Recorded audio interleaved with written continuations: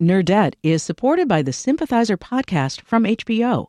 Join host Philip Nguyen in conversation with the cast, crew, and author Viet Thanh Nguyen as they discuss the making of this historic HBO original limited series.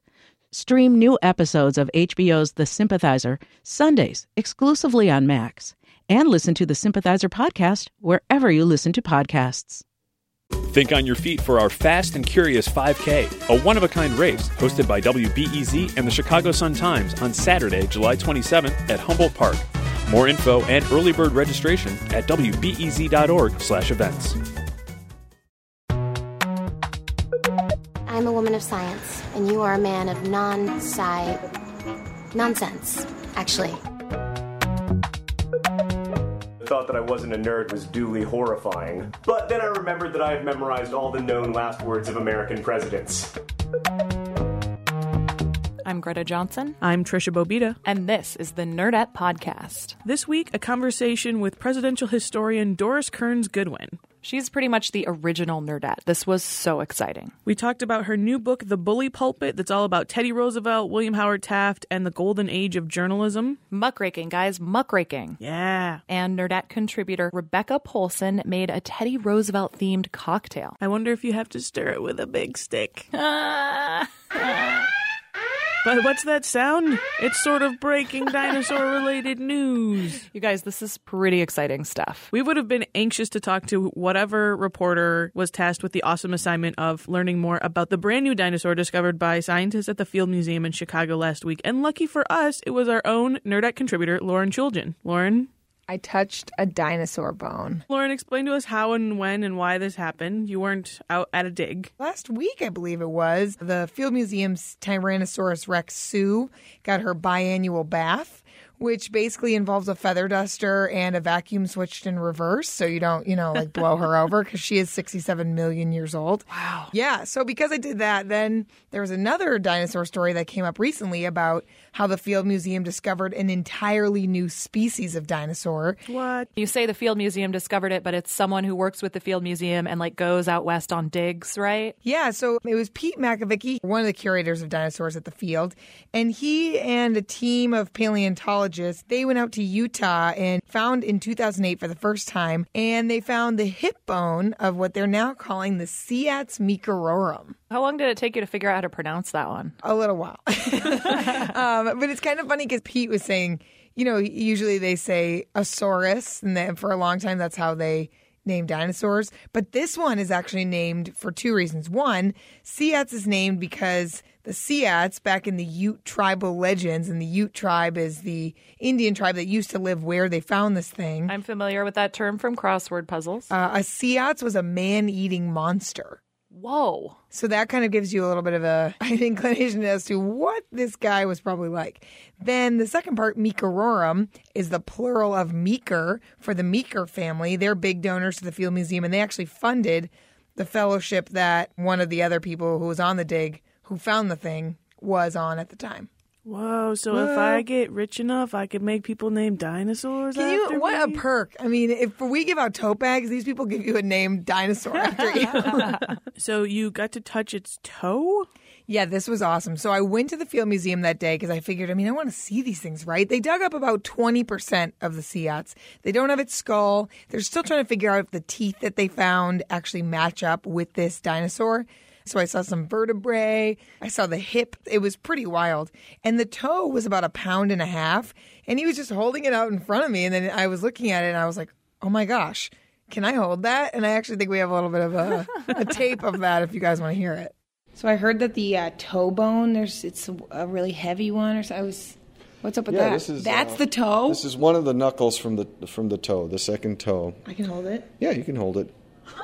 I don't know how to describe it. It's about as big and twice as fat as a regular stapler or something like that. I wouldn't even know how to. I think that's pretty accurate. So. Wow, that is pretty heavy for a toe. I can only imagine.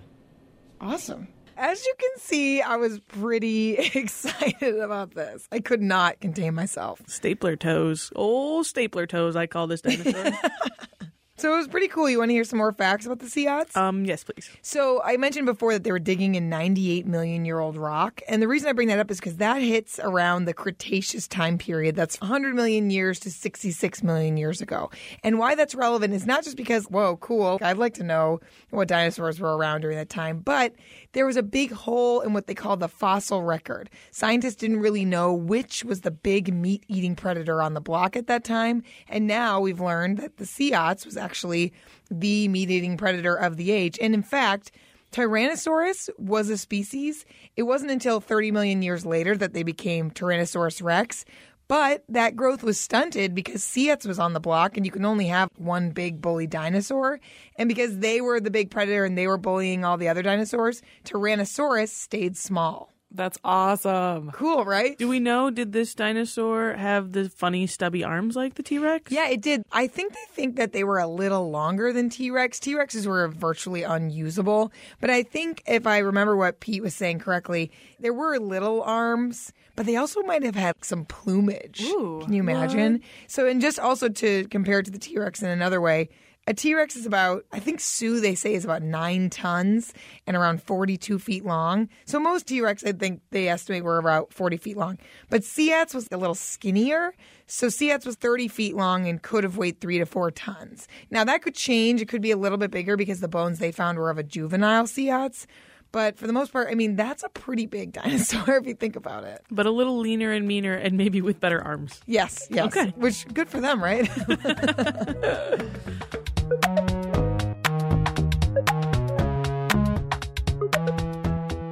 Doris Kearns Goodwin is the presidential historian, if you ask me. She started by helping LBJ write his memoir. She wrote Team of Rivals, the book that inspired, some say, Obama's cabinet choices in his first term, and also Steven Spielberg's Lincoln. You know, I actually heard recently that she's in a book club with Barack Obama. How amazing is that? We used her expertise to help us learn what Taft and Roosevelt nerded out about, things that are central to her new book, The Bully Pulpit. And turns out she's not just a nerd about presidential history. Can you tell me what your relationship is with baseball? It is irrational passion, no question, from childhood. I mean, my father taught me how to keep score when I was 6 years old. Brooklyn Dodgers was my team. I grew up in New York. He'd come home at the end of the day. I would have recorded the history of that afternoon's game. And I would tell him every single play of every inning that had taken place. And at first I'd be so excited I would blurt out, the Dodgers won or the Dodgers lost, which took the drama of this 2-hour telling away. So I finally learned, I think, how to tell a story from beginning to middle to end. And I think that's where my love of history and my, hopefully, ability to tell a story came from. He never told me then that all of this was actually described in great detail in the sports pages of the newspapers the next day. I thought without me, he wouldn't even know what happened to the Brooklyn Dodgers. And for years afterwards, I mean, eventually when the Dodgers abandoned us and I went to Boston to graduate school, I became an equally rational Red Sox fan. But I could not be at a game without keeping score for years and years and years. I have a dear friend who has a clipboard and a Cubs pencil, and he keeps track of every pitch of every Cubs game. I understand that impulse. What else did you nerd out about as a kid? I think I nerded out on reading novels. I can still remember that my best friend next door and I, on the lawn in the back of our house, which was a small little patch of a lawn, read Gone with the Wind together. And just the idea of sharing that book with my friend. And she then had a bedroom right across from me. Our driveways were so thin that we could talk about what we read that day at night when we were supposed to be asleep. So I think, reading. And then also in those days, it was the 50s, we played on the street all day. So unlike today, you just let you out on the street and your mothers would call you home at 6 o'clock when it was time for dinner. So we played stickball, we played punchball, we played, hopscotch, all these things that makes me sound like I'm 700 years old. But it was a great way to grow up, to just have all that time to imagine games rather than just all the play dates that people have now. With the narrow driveways, were you able to do the cans with the string between? That seems like you could have almost made that work. We absolutely did. Oh, that's so cool. I always wished that I lived close enough to someone to be able to do that. Yeah, it's really funny when I go back now. I grew up in Rockville Center, Long Island, and the houses are small, and as I say, they're right next to each other, and the lawns are so little. And you realize, what do you need the big lawn for? It was like we had an extended family on our street. There were so many kids. It was post-World War II era, so people had moved to the suburbs from New York. And we were all one giant family. No doors were locked. You could just run into your friends' houses, and you really could feel like you belonged to everybody else. What got you interested in government and politics and all these things as a youngster? Yeah, well, interestingly, it wasn't politics when I was young. But what happened is my parents took me, because we lived in Long Island, to Teddy Roosevelt's house at Sagamore Hill, and I went to Franklin Roosevelt's house at Hyde Park. And I remember I was pretty young then, too, and I somehow thought that he couldn't be dead because he had left his glasses on his desk and because Fowler's leash was on the chair. So I thought Fowler would be running around. And it was the first time I really began to think that you could possibly bring them back to life by knowing enough about them. So I started reading about them. And then I had a great history teacher in high school. It could have become history of other things, in fact, had it not been for working for LBJ when I was 24 years old. And then suddenly the fascination with the presidency developed. How'd you get away with writing such a scathing piece about LBJ and still keep your job with him? It was pretty strange that he didn't kick me out of the program. I mean, what had happened is I'd already won this White House fellowship. We had a dance at the White House. He did dance with me. He did whisper he wanted me to be assigned directly to him in the White House.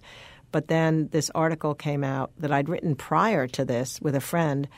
I was in the anti-war movement. How to Remove Lyndon Johnson from Power was the title. So I thought not only would he kick me out of the program, but he might can the entire program because he could do things like that. Surprisingly, he just said, bring her down here for a year, and if I can't win her over, no one can.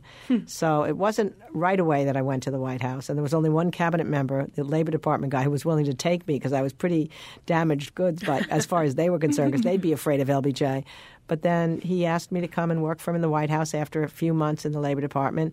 I ended up going down to the ranch, helping him on his memoirs. He never changed my mind about the war, but he did change my mind about him, and I felt more empathetic, and he was so sad at the end of his life. You couldn't help but feel a sense of vulnerability in him, and that began a career of studying dead presidents.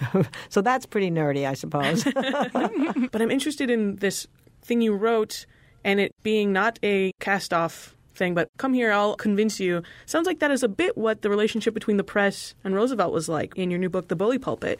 A different relationship than we have now between our White House press corps and our presidents. You know, you're absolutely right. I mean, I think what made Roosevelt's presidency successful was that he had really close friendships with a lot of the press, but he was okay about the fact that they would criticize him from time to time. Otherwise, they would have lost their integrity. I mean, there's this famous moment when one of the journalists wrote an article about his book on the Rough Riders, in which he said Teddy was so egocentric that it was as if he was the only person in the Spanish-American War. He should have called it Alone in Cuba. And everybody laughed all over the country. And Teddy writes to him and says, I regret to tell you that my wife and family are delighted with your review of my book. Now you owe me one. In fact, he was in Chicago, the guy. He said, I want you to come and meet with me. And so it was a different time from now. But they did retain their integrity by being willing to criticize him, and he accepted it. But he needed them. He needed them to reach the public and to mobilize the public against the old guard that was in the Congress who wouldn't pass his legislation unless the people got aroused. That relationship with the press is a really interesting theme, but I think also, as you mentioned, that idea of really getting the people riled up about a cause is something that just doesn't seem to happen anymore, especially when you think about, reading 50,000-word magazine articles about these issues and people really becoming mobilized. Is that what's really missing these days? Is it just the attention span? Is it complacency? What do you think? I think it's a couple of different things. The magazine that I focused on, McClure, is the most important progressive magazine of the decade. They gave their writers staff positions. They could work for 2 years without having to produce a word, huge expense accounts. And then comes these stories. Ida Tarbell, who is just an extraordinary woman, who becomes the crusader and the Joan of Arc of her time by unmasking what Standard Oil was doing and becoming a monopoly using all sorts of unfair, illegal means. And in fact, once she got into the press with her 12-part series, a regulation was passed on corporations, and they undid Standard Oil. They broke it up into Mobil and Exxon and Amoco. So what an extraordinary achievement she had. And all the other reporters there felt the same way. And later in their lives, when they looked back on this period, they felt they'd had a mission and a call, and nothing had quite equaled that later on. And I know there's journalists today who would want to have that same impact. And we have things out there like ProPublica, which has an investigative reporting group of journalists that then study their subjects and give them to other newspapers, and they've won some awards for it. But we just need a lot more than what we have now. Let's talk a little more about how awesome Ida Tarbell was, since this is the Nerdette podcast. We're talking turn of the century, female investigative journalist. boys' club of all boys' clubs. Absolutely. To be a newsman at the time. How did she end up able to do this? What's so extraordinary about her is that she grows up in Pennsylvania. Her father was a teacher but then became an independent oil producer, and then he got swallowed up by Standard Oil. So that piece of her was always there. But then she watched her mother, who she knew that her mother wanted to have a higher education. She'd been a teacher, but she had to spend her time caring for the family because especially of the economic problems. So she, at the age of 14, prayed to God that she would never take a husband. She was the sole woman in her freshman class at Allegheny, and then she graduated way at the top of her class, if not the top, if I remember right. And then she took a job with a local magazine, and she was doing managing editing for them, but she saved money because she dreamed of going to Paris and becoming a biographer of a woman figure in the French Revolution. And she told her boss she was leaving, and he made a remark she would never forget. And he said to her, "How are you going to support yourself when you're in Paris?" She said, "Well, I'm going to write, of course." "You're not a writer," he said. "You will starve." She was so glad to see him later in life. Anyway, she goes to Paris, no money hardly except what she saved. She's writing freelance articles for newspapers at home to support herself, going to the library to write this dreamed-of book. McClure, this crazy, wonderful founder of McClure's magazine, reads one of the articles, is in Paris, climbs 80 steps up to see her. And he says, "I've only got 10 minutes. I have to talk to you. I'm starting a new magazine." They talk for 3 hours. And then he finally says, "I got to leave. I have to catch the train. Can you lend me $40? She had $40 saved in her drawer to go on a vacation. She gives it to him thinking she may never see it again, but he sent her a check the next day. And then she becomes really the mother hen of the group. She was extraordinary. I mean, when she wrote her John D. Rockefeller series that helped produce this mobilized feeling about Standard Oil, there was a newspaper clipping that said John D. Rockefeller was looking for a husband for her so that he could send her around the world on an extended honeymoon. But I really, really respected her, and she broke every barrier at the time. So Doris Kearns Goodwin, you and I both owe a lot to her, I would say. Without a question. No, I mean, and the other person we owe a lot to, one of the people that I wrote about as well, is Eleanor Roosevelt. Because when Eleanor had her press conferences as First Lady, she made a rule that only female journalists could come to her press conferences. So all over the country, stuffy publishers had to hire their first female journalist. A whole generation got their start because of Eleanor's press conferences. I knew I liked her. Of course you do. If we're starting to talk about Hillary Clinton again as running for president, it's bound to come up, even though she's done a lot in the years since, that 8 years in the White House, what should that count as in terms of experience? It's certainly a chunk of her history, her resume. And you talk a lot in the Bully Pulpit about the two first ladies of Taft and Roosevelt. Who were they? How did they impact their presidents? Well, sometimes we make a mistake by looking at the political part of the First Lady when we know from human relationships that the relationship they have with their husband is central. So, for example, Edith Roosevelt decided when she was First Lady that she was not a public personage. All she wanted was to give him a home and a sanctuary from the craziness of all of his activities. And that was in part because when she grew up as a little girl, she had had a wealthy father. His business failed. He became an alcoholic. They had to leave one house for another to another. And so when she finally got married to Teddy, whom she had loved from the time she was a child, then she decided that most important thing was to provide this safe harbor for him. And she said a woman's name should be in the press only on 2 times, when they get married and when they're buried. But she was indispensable to him because of all of his manic energy. She gave him that family, the children, and he found refreshment and renewal in the family. Nellie Taft, by contrast, growing up in Cincinnati from the time she was an adolescent, dreamed of doing something on her own. She was way ahead of her time. She loved going to the working class district of Cincinnati, having beer with laborers. She wanted to go to college, but her father sent her brothers to Harvard and Yale, no higher education for her. So she taught for a number of years, and her mother said, "You'll never get into society, you'll never get married if you keep teaching." And she then thinks she won't get married, too, like Ida had. But she meets young Will Taft, who adores her and values her independence and makes her his partner. And indeed, her love of politics is what spurred him away from being a judge, which is what he really only wanted to be. They're like campaign managers together. They go through speeches together. When he finally becomes president, it's the happiest day of her life. And then she's a real activist First Lady, in contrast to Edith. She worked on conditions of working women. She brought the cherry trees to Washington. She created a municipal free park with free concerts, brought all sorts of people to the White House, and I think would have become somebody we remembered like Eleanor Roosevelt, and may have changed his presidency too, because what happened is 2 months after his inauguration, when the New York Times had just written a story about how she was the most activist first lady in decades, she had a stroke, and she was never able to speak in continuous language again. And it was just heartbreaking for him. So the impact on him is huge. It shadowed his whole presidency. They said they'd never seen, he looked like a stricken animal.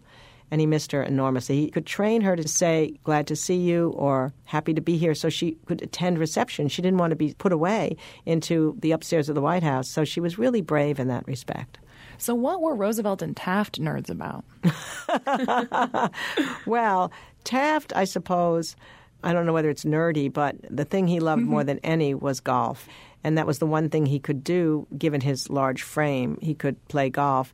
But Teddy worried about him playing golf when he was running for president. Teddy wanted him to be president to succeed him, and he thought that golf looked like a rich man's game. To the windsurfing of its time. The windsurfing of its time, that's exactly. So he said, stop playing golf. He also liked baseball, which, of course, I adore. He threw out the first ball.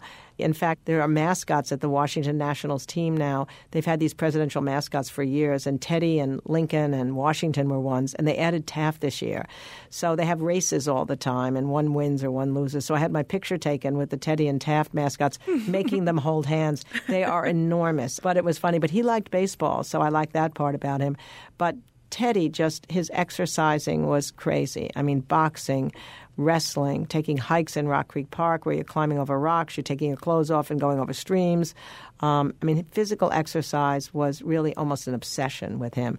But the one thing he also did was that he loved reading. And he said books were companions that once met are never forgotten. And he had a book with him everywhere he went. And he said that leaders need to know human nature, and you get it best by poetry or prose.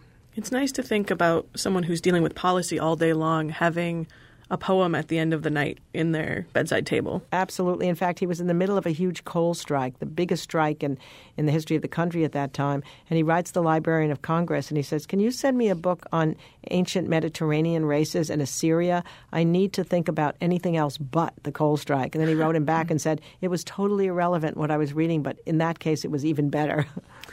And he was also a birder. He loved birds. He loved, hunting. The teddy bear was named after him. And so he's a many-sided creature. And certainly a passionate person. If we're defining nerd as just extreme passion. I think he was probably the happiest president that I've ever studied. He just loved being president. He loved being in the center of things. His daughter Alice said he would have loved being a bride at the wedding and the corpse at the funeral and the baby at the baptism. But he really had his energy people couldn't understand. I mean, somebody likened it to Niagara Falls. He was a force of nature, partly because he exercised so much maybe, but partly because I think he may have drank, they claimed, 40 cups of coffee a day. He gave Maxwell House the slogan, good to the very last drop. You mentioned a president being sort of proud and open about the fact that they read poetry. I feel in our current environment, we've created a culture that would sort of mock the idea that someone who wants to have a very important, difficult job is an intellectual. We hear professorial as a bad thing in a candidate's run. Why are we willing to have someone we'd rather have a beer with than who could be our professor make such important decisions? I agree. I mean, I think that's partly what the celebrity culture has done. It's partly what our media culture has done.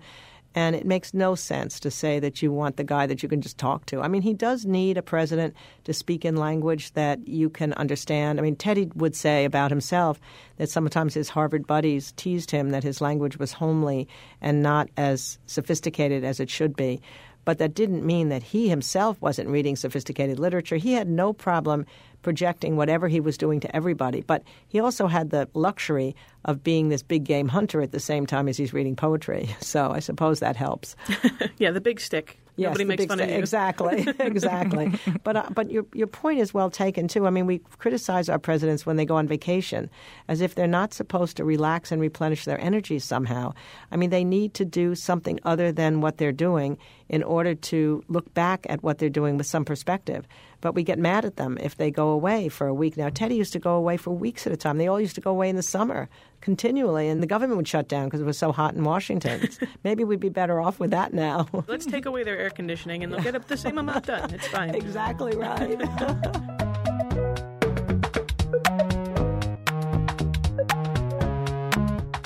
Thanks to Doris Kearns Goodwin. Her book, The Bully Pulpit, is out now. Trisha. What? Weird old letter alert. There are so many alerts in this episode. I couldn't help myself. So what happened was I told my dad about how we interviewed Doris Kearns Goodwin. Right. Turns out my great-great-grandfather, James Protus Pigott, was friends with Taft, actually really good friends, to the extent that when my great-great-grandfather died, it was Taft who read the eulogy at his funeral. Wow. Isn't that nuts? So my dad tells me this, and he says, yeah, we even have this letter that Taft wrote to your great-great-grandfather. I'm like, what? So he takes a picture of it and sends it over, and it's a pretty funny letter. My dear Protus, I have your note. I have already accepted an invitation to go to Hadley's, but I shall be very glad to dine with you while I am in New Haven. I am afraid that my diet is contrary to the Lenten observance, for it is chiefly roast beef. I have also accepted an invitation to dinner with the Connecticut Civil Service Reform Association in Waterbury for Saturday, April 21st.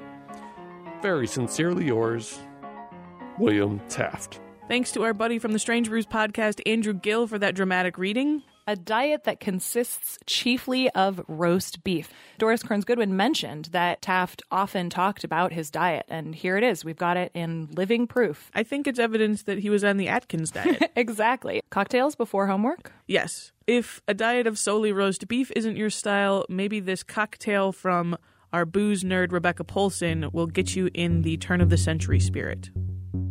The Bully Pulpit spans one of the most exciting times in American cocktail consumption.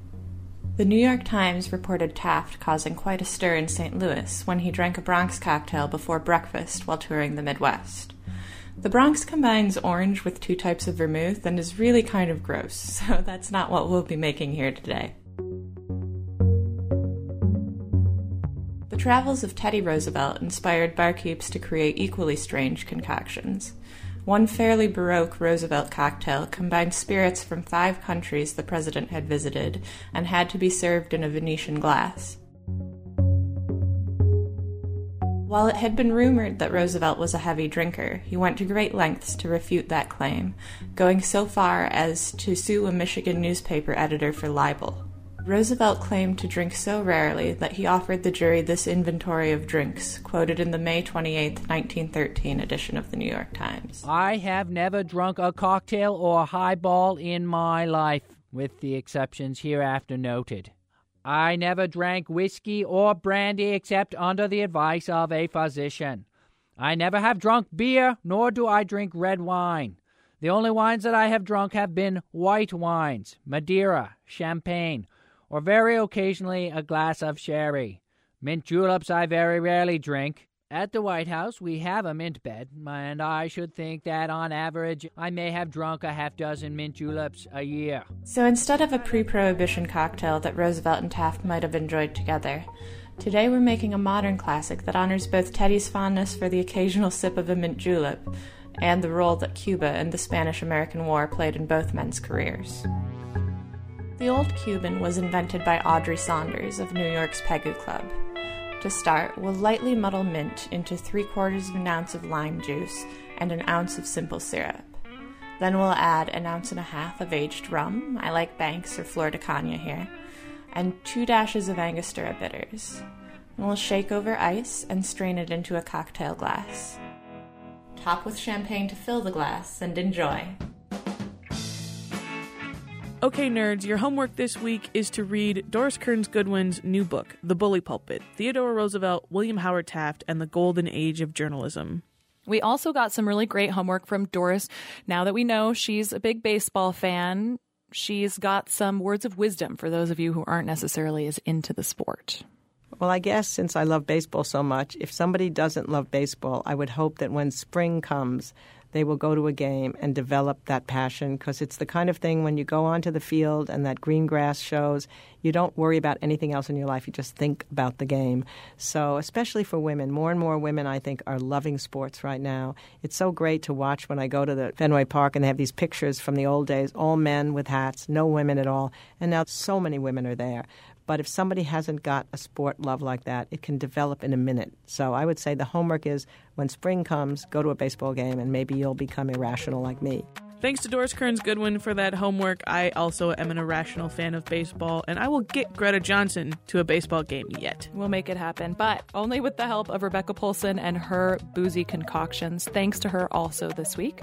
And to WBEZ's Lauren Shulgin, dinosaur correspondent? I think she should put that on her business card. Thanks for listening this week on iTunes, Stitcher, or SoundCloud. Throw us some stars if you're feeling generous. And we at Nerdette Podcast have a way that you can skip Black Friday and Cyber Monday if you want, because right now, right this very minute, the Nerdette Podcast swag store is open for business. Check it out. We've got everything from footy pajamas to flasks. Head on over to nerdettepodcast.com/shop. You'll be taken to our Cafe Press store where you can get just about anything with our Nerdette logo on it. About 20% of that item price goes to help keep us from getting scurvy or something. Special thanks this week to Joe Dassault for engineering our conversation with Doris Kearns Goodwin. Also to Rob Wildeboer for his best presidential impression in our cocktail segment, even though it was the wrong president. And to our pal Andrew Gale from the Strange Brews podcast for the dramatic reading of the letter from William Howard Taft to Greta's great-great-grandfather. You're listening to New Old Toys by Poddington Bear. You also heard tracks by Chris Zabriskie, Mauricio, and James Scott from the Free Music Archive. Do your homework. Happy Thanksgiving, nerds. Nerdette is supported by the Sympathizer podcast from HBO. Join host Philip Nguyen in conversation with the cast, crew, and author Viet Thanh Nguyen as they discuss the making of this historic HBO original limited series. Stream new episodes of HBO's The Sympathizer Sundays exclusively on Max, and listen to the Sympathizer podcast wherever you listen to podcasts.